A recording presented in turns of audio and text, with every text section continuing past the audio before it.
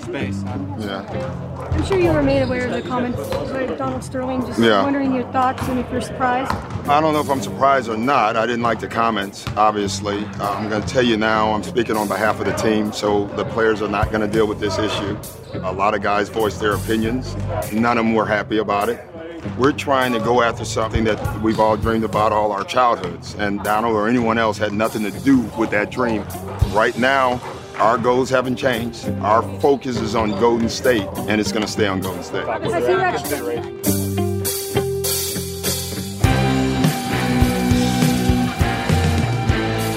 This is episode 4, Fallout.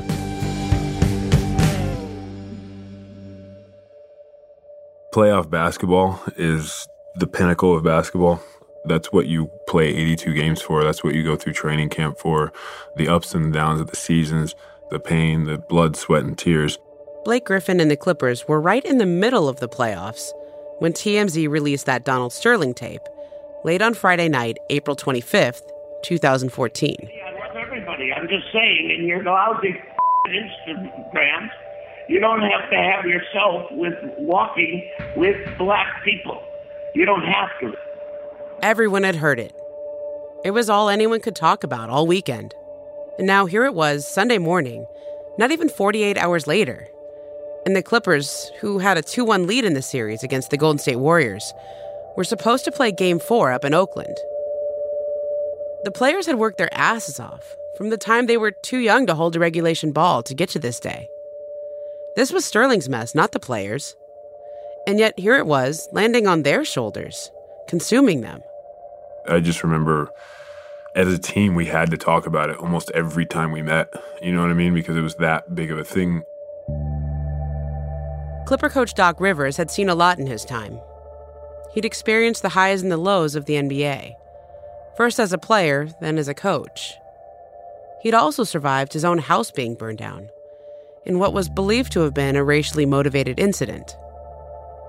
But even he had never seen anything quite like this. Like, I didn't understand the magnitude. I knew what Donald Sterling had said was awful, but I thought it was a sport thing. And then when we went to the press conference, and when I pulled up and I saw CBS truck, ABC truck, and then I saw the newsmen, I had to let the players, I always get off the bus first. And on that one, I said, all right, guys, go in the gym. I sat on the bus for 20 minutes saying, okay, this is not a sports story. And I remember that 20 minutes thinking what the players asked me to say had to be represented because it was about them. And that's what I kept thinking. This is about them and representing them. Doc had begged his players to speak with one voice. And when they agreed, he offered them his. He would face the questions. He would give the answers. He would try to navigate this all-consuming mess. Our goal is to win the NBA title, and we're not going to let anything stand in the way of that. He did his best both to be his team's shield and their voice. That's adversity that we didn't want, but we have it. We have to deal with it internally, but we're not going to share it with anybody else. This is the greatest moment of Doc Rivers' career as a coach or as a man. Longtime Clippers broadcaster, Ralph Lawler. He was all that was left, really, because Sterling was in disgrace. Doc had no place to turn, nobody to ask about anything, and he just did an unbelievable job of somehow getting it together and then keeping it together. I don't know how he did it. But not even Doc could keep the world's prying ears and eyes from his players. I remember going to take my nap and waking up and like my phone being like 200 messages or something like that. The phones of the Clippers players were going crazy. Mark Spears is a writer for The Undefeated. He was covering the Clippers and Warriors playoff series. Everybody had an opinion, and I know it got to be overwhelming for a lot of the Clippers players because everybody was trying to tell them what they should do. Players, former players, journalists of all stripes and credibility were shouting their opinions from the rooftops. Even Stephen Jackson, who had played for the Clippers earlier that season. I would not money or nothing that could not make me go play for somebody that respects my race, where I had a long list of people who died, where I'm able to make millions of dollars that provide for my kids today. You can hear it in my voice that I'm upset with it, because I know these guys still might go out there and play about somebody that's disrespecting their race and their elders. The Reverend Jesse Jackson was giving interviews about how the Clippers should react. Questions, what will they do? I know in the case of Trayvon Martin, the Miami Heat made a statement by wearing their hoodies reacting to racist attack and the killing of Trayvon Martin. What will the players do? What will the players' union do? The story was all over the news, all over Sports Talk Radio. I asked Doc Rivers, if there's any kind of protest planned. I was actually told within the hour that players were considering actually not playing. We've already heard some people asking for the Clippers not to play, for fans to not go to the game.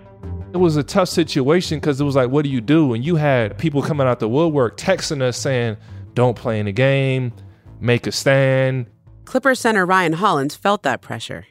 He felt everyone's outrage over Sterling. And he didn't think it was fair.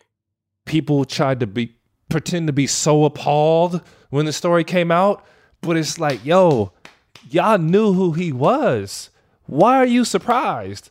He's the same dude at that white Christmas party that you knew. He's the same dude who had to kicking black people out of his buildings.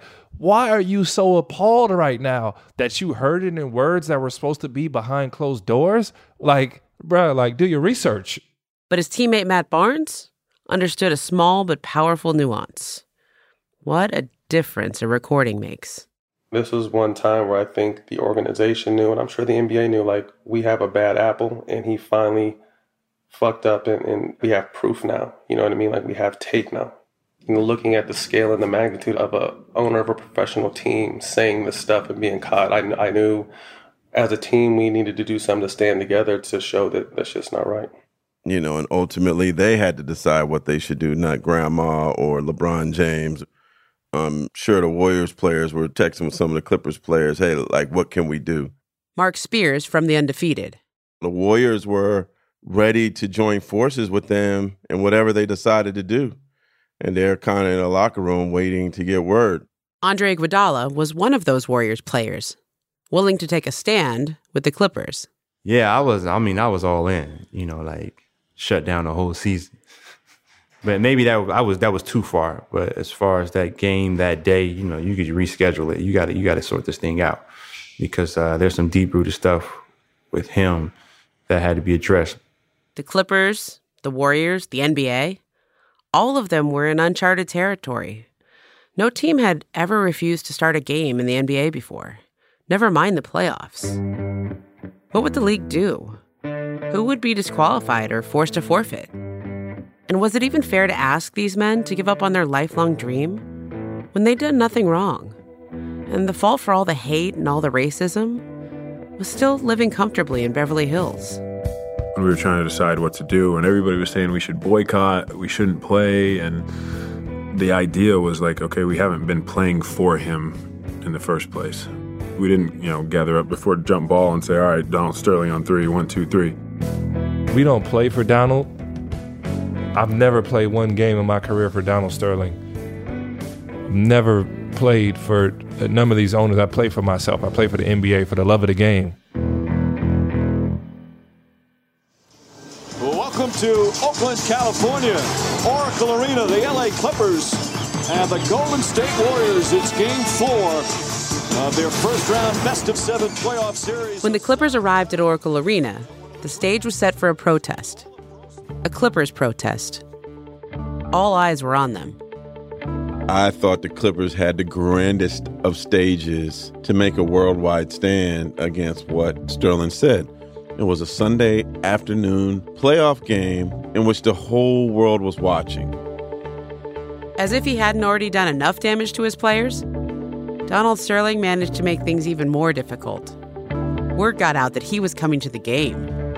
While this is happening, Donald goes, well, I'm still going to the game. He's still in La La Land, and we're like, yo, this dude is nuts. As usual, the job fell to Doc Rivers to find a way to fix it. It was an hour before the game. I'm on the phone with ownership, having a the most heated argument you could possibly have. And I think I didn't get on the floor until a minute because I was still in the argument about who was going to come to the game. In the end, Doc won, and Donald, for once, caved. The Clippers owner stayed away and watched on TV with Clippers president Andy Roser. While back at Oracle, ready or not, it was time for the Clippers to make their statement. With the Clippers, there's been a lot of talk about what action the players should do. What do you hope to see today from these teams? Well, the only action that would be wrong is inaction or neutrality. From what the Clippers... At 30 minutes to game time, the Clippers left the locker room to wait in the tunnel. The Clippers huddled in their hallway right outside the locker room. They locked arms. They had their heads down, and they were overheard shouting, quote, "It is just us, only us. We are all we got." It was back and forth and ideas on what to do and this and that. The announcer's voice echoed throughout the sold-out crowd at Oracle Arena, introducing the Clippers. It was time to take the court. I remember they walked out. I'm like, they're going to do it. They're going to do something. This is going to be that moment. My Tommy Smith, John Carlos, 1968 moment. I'm going to be here to see it. It's in Oakland. It's the home of the Black Panthers, right? Back in the locker room, the Clippers had finally landed on what they were going to do. And I just said, let's turn our jerseys inside our warm-up shirt so it doesn't say Clippers basketball on them. And then as soon as we get out there, let's just throw them in the center court together. Doc Rivers had told the Clippers players, whatever you guys decide to do it as a team. The Clippers emerged from the tunnel and jogged to center court. They took off all their warm-up tops, and what the Clippers are wearing are T-shirts that are inside out, so it is basically just an all-red top. Their tops do not have anything related to the name Clipper on them right now.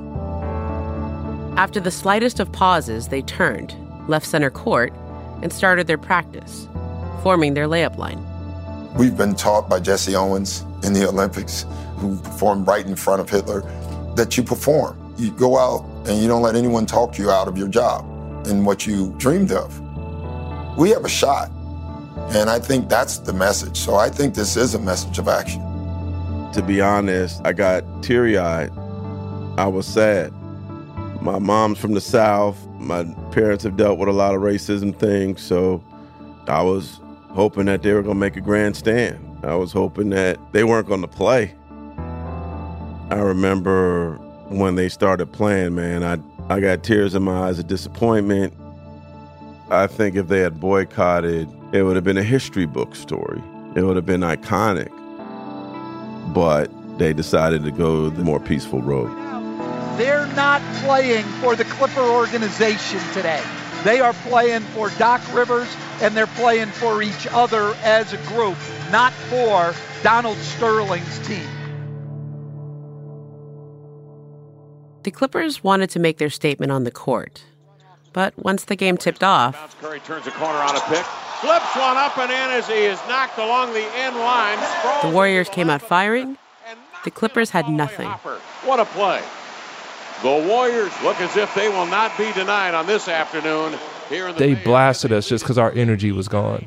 And we were focused on everything but basketball. Led by 20 in the first quarter as Curry went 5 for 5 from downtown in the first period. Had 17 first quarter points. They fed on it. I don't know if I can go this far, but like they played against us like they were playing against Sterling. Like we were the bad guys. Like they attacked us like they wanted his head. You know, and I don't know if that was exactly their mindset, but there was no mindset of we're cool with you guys or we feel bad. They ain't feel bad for us. They owned it. The looks tell it all for the Clippers. Well, it's been a long 24 hours for them. The Clippers lost 118-97. So you saw the result. Now they need to win a basketball game. Doc and his team left San Francisco on Sunday night in a bad situation. The series was tied at 2 games apiece. The Clippers were suddenly in danger of not making it out of the first round. We're about to throw our season away, so we had to get it together. We had to figure stuff out, man. Now the series was headed back to L.A. We're going home now, and usually that would mean we're going to our safe haven. And I don't even know if that's true, to be honest. I'd be lying if I was to say I wasn't nervous. about what it's going to be like. Is it going to be easier or harder to go back to L.A. and deal with it? Because the city of Los Angeles was dealing with the Sterling tapes too. The city that's been home to some of America's worst racial divisions. The Watts riots in 1965, the riots after the Rodney King verdict in 1992, the O.J. Simpson trial. Now, the largest residential landlord in Los Angeles, a man with a history of housing discrimination, is saying this on tape. There was legitimate fear that when the series moved back to L.A., violence might erupt, especially with a fuse like Donald Sterling, a man who could start a firestorm with a wet match. Donald Sterling is a person who should not own a basketball team with black players on it. It's outrageous. I think Donald Sterling is despicable and a bad guy. The hashtag boycott Clippers was trending on every platform you can hashtag on. And Doc Rivers had to take that on too. I had to show up at the Staples Center and put out this crazy fire that I had nothing to do with. The employees were threatening to walk out. They were getting bombarded by people calling them Uncle Tom, racist, and they didn't do it. Donald did it. The phones at the Clippers' offices were ringing off the hook with calls from angry, hurt people from all over. You're scum for supporting a racist like Donald Sterling. You're just as racist as he is. There were so many death threats, and the whole situation was so traumatic that the NBA had to call in a crisis counselor. The league brought in some people for emotional support. I remember my broadcast buddy Brian Siemens saying, "You got to go sit down with that person and talk to him." He said, "You're all messed up," and I did not do that. I perhaps should have. I might have shortened my period of shock and grief. It was such a terrible time for all of us. I may have handled it as poorly as anybody because I'd been around for so long, 35 years in or something or other, and it just really rocked me. It was an emotional roller coaster, but it was all downhill. You never thought you were going to get back to the top again.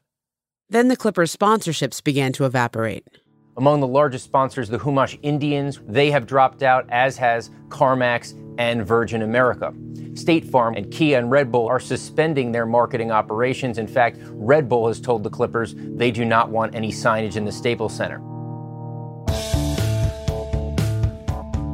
The Clippers were hurtling towards elimination if they couldn't get their basketball focus back. And both the team and the NBA were flirting with the not-yet-invented term of being canceled if the league didn't deal with Donald Sterling.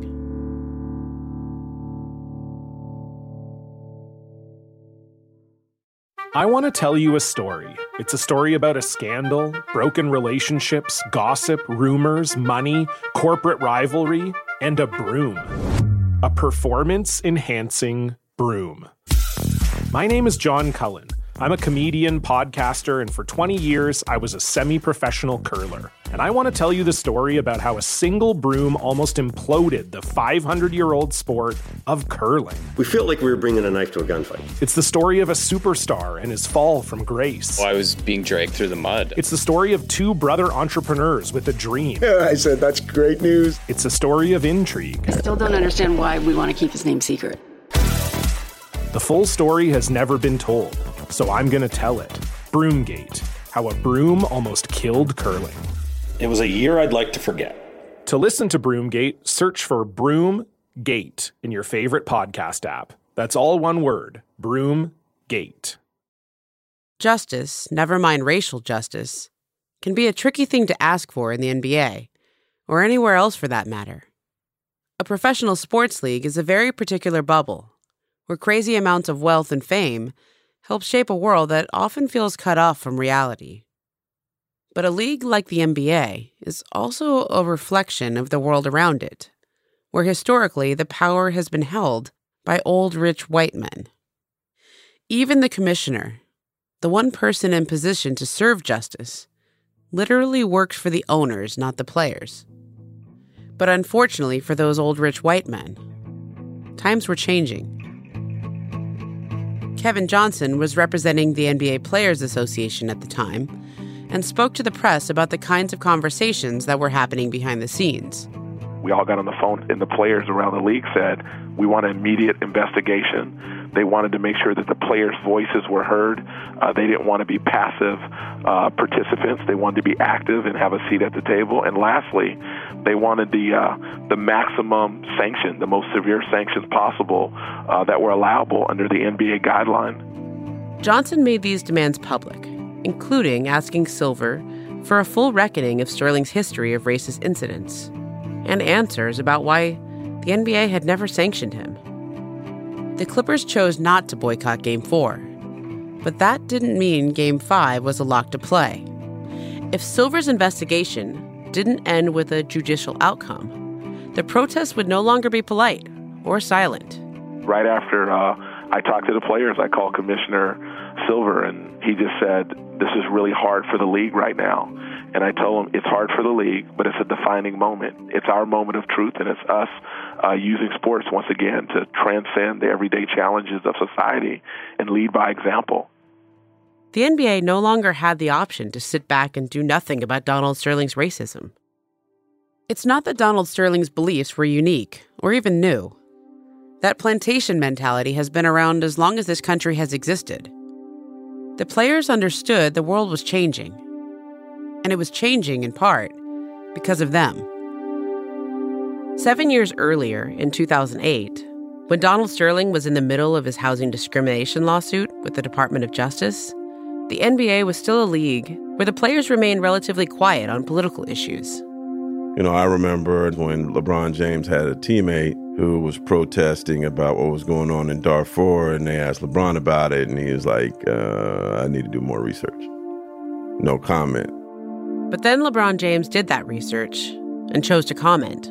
James says he will help raise awareness about China's role in Sudan. There should be some kind of light shined upon it. And as athletes, our word is so strong that a lot of people listen to it. He had realized something. His voice as a player mattered. With millions of fans around the world, he had the power to influence. And he had a responsibility to do something with that power. You know, at the end of the day, we're talking about human rights. We're not talking about contracts here. We're not talking about, money. We're talking about people's lives being lost. A tremor of change started to rumble throughout the NBA. 2 years later, in 2010, LeBron James claimed his power as a superstar in the league in a way no player ever had before. The answer to the question everybody wants to know. LeBron, what's your decision? He announced his decision to leave the Cleveland Cavaliers live on national television. Very tough. And this fall, I'm going to take my talents to South Beach and join the Miami Heat. His plan? Go to Miami and form a super team with Dwayne Wade and Chris Bosh. Bosh for three. That's good. Wade splits the defense and throws it down. It worked. The Heat went to the finals for 4 straight years. LeBron James throws it down. Miami back up by 1. But losing their superstar decimated the value of the Cavs and terrified owners around the league. The realization that one player could impact their bottom line like that.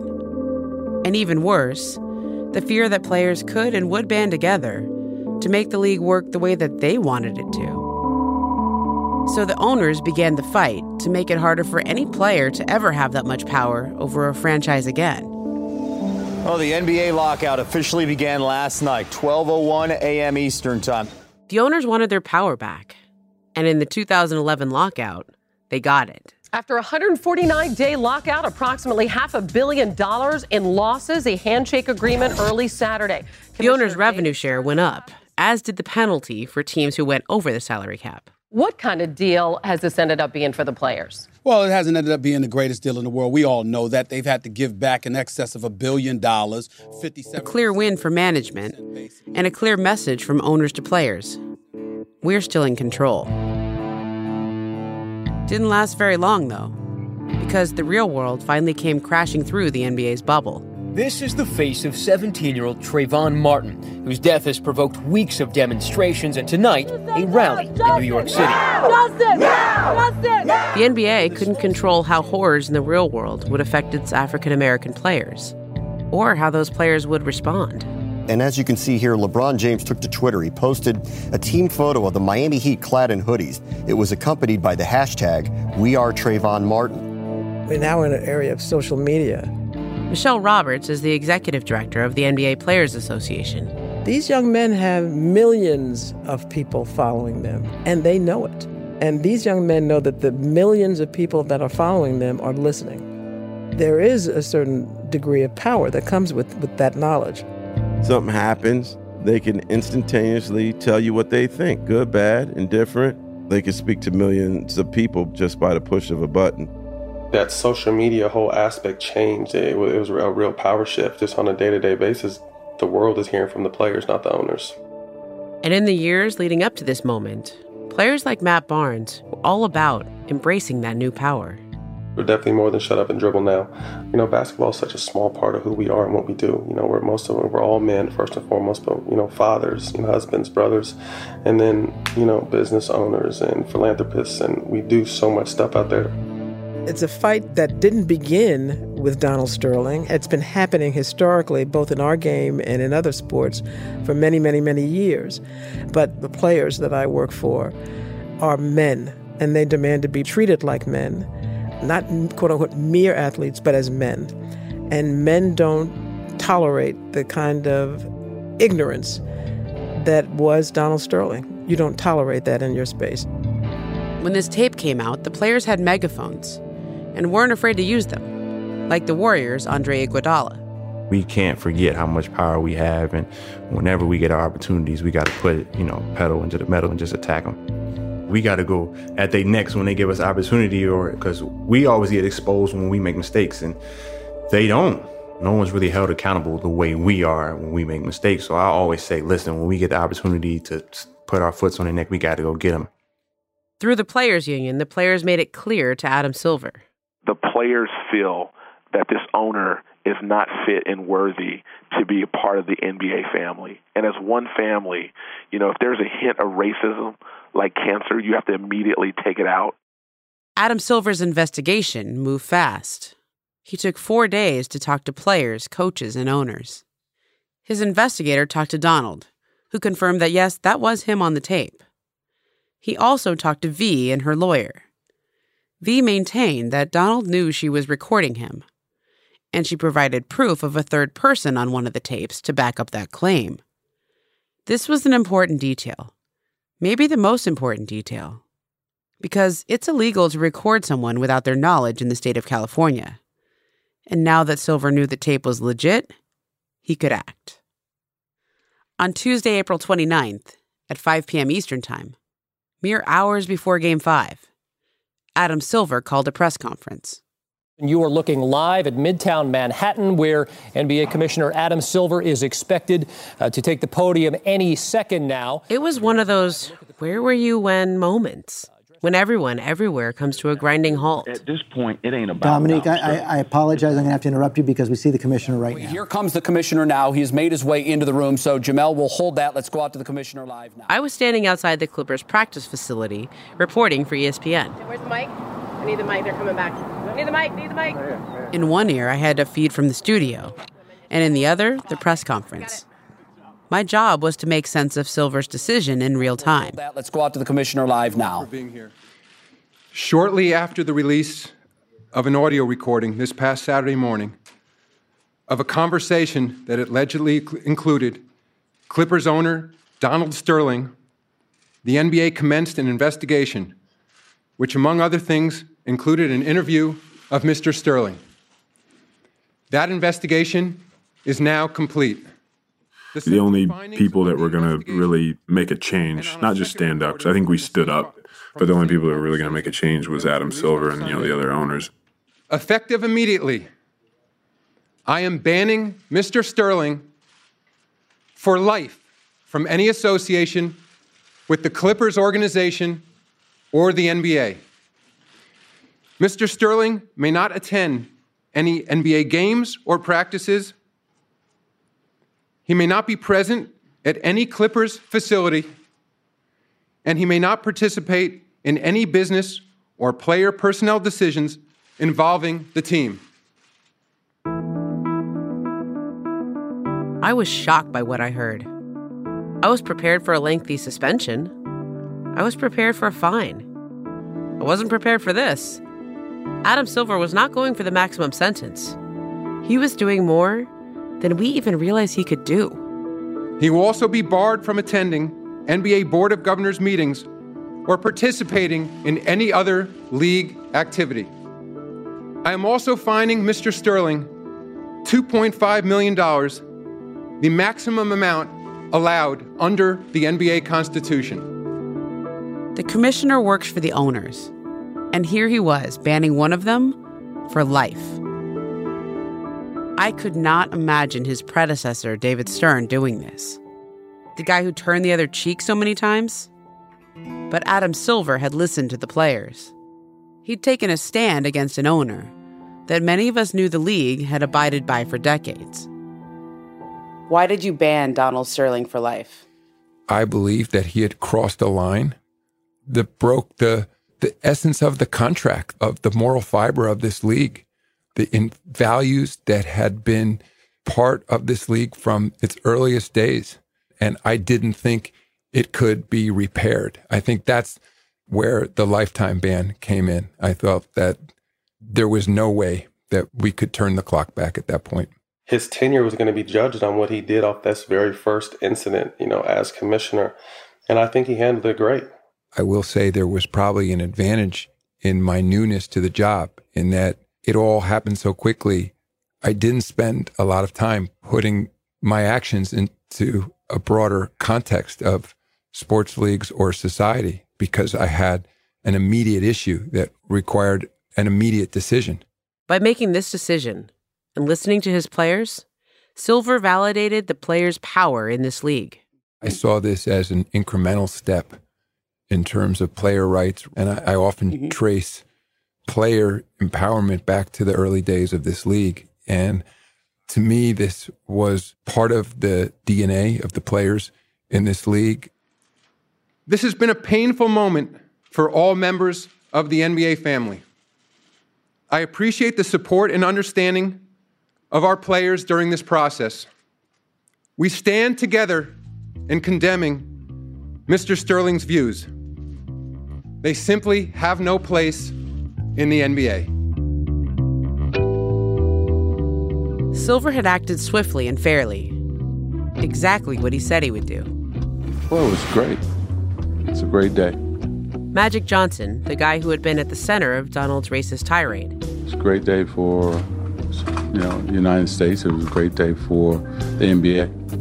It's a great day for all people of all races, but especially, African Americans, Latinos, who, he was speaking out against.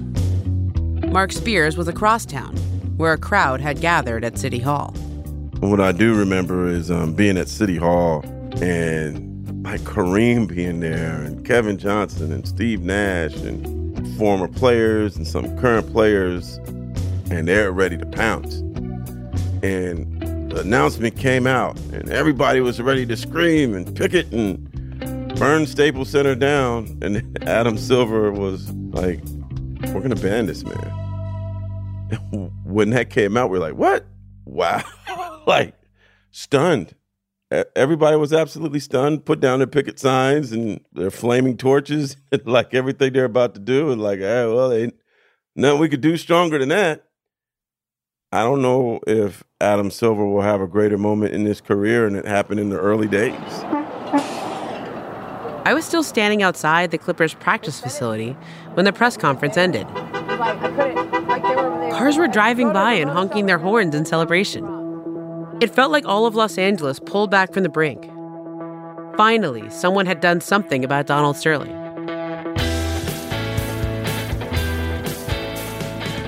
Inside, the Clippers kept practicing. They had a game to play.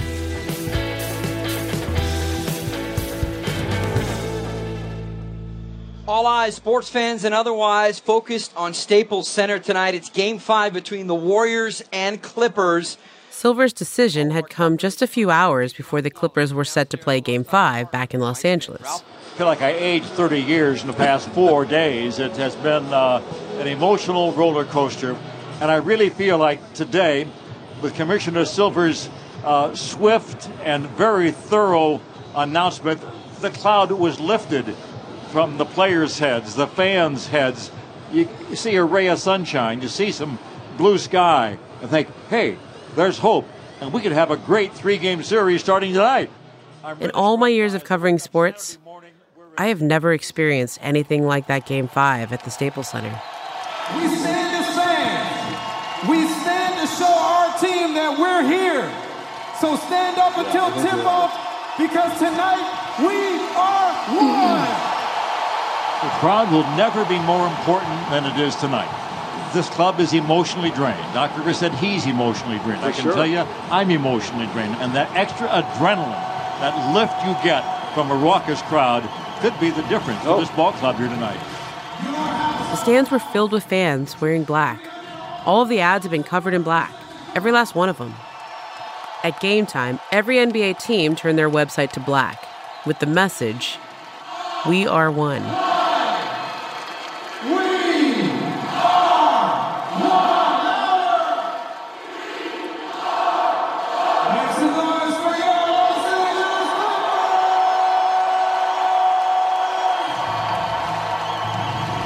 I felt the energy.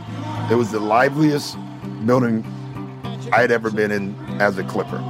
It was amazing. The Staples Center was booming with this overwhelming feeling of Donald Sterling, the racist, had left the building. But his wife, Shelley, was still there. I think it was suggested that I sit all the way up on the top.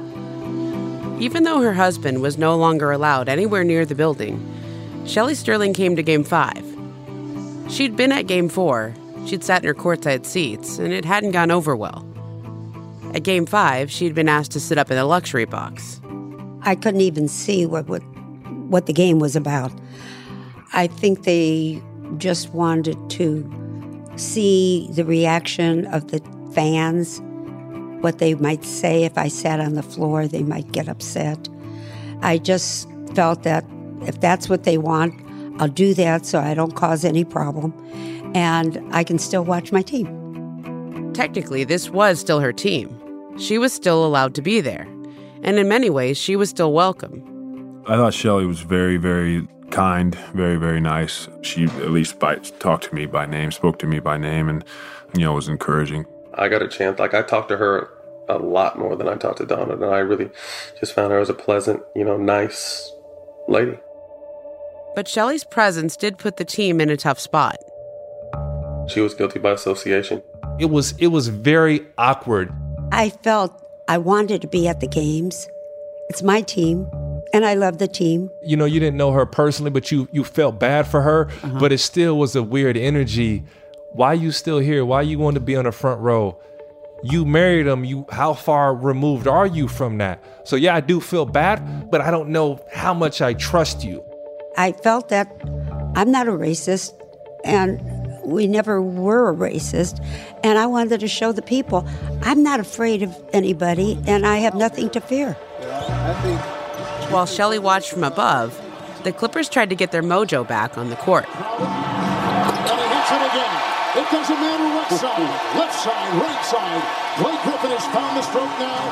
Here comes Thompson the other way, approaching 6 to play.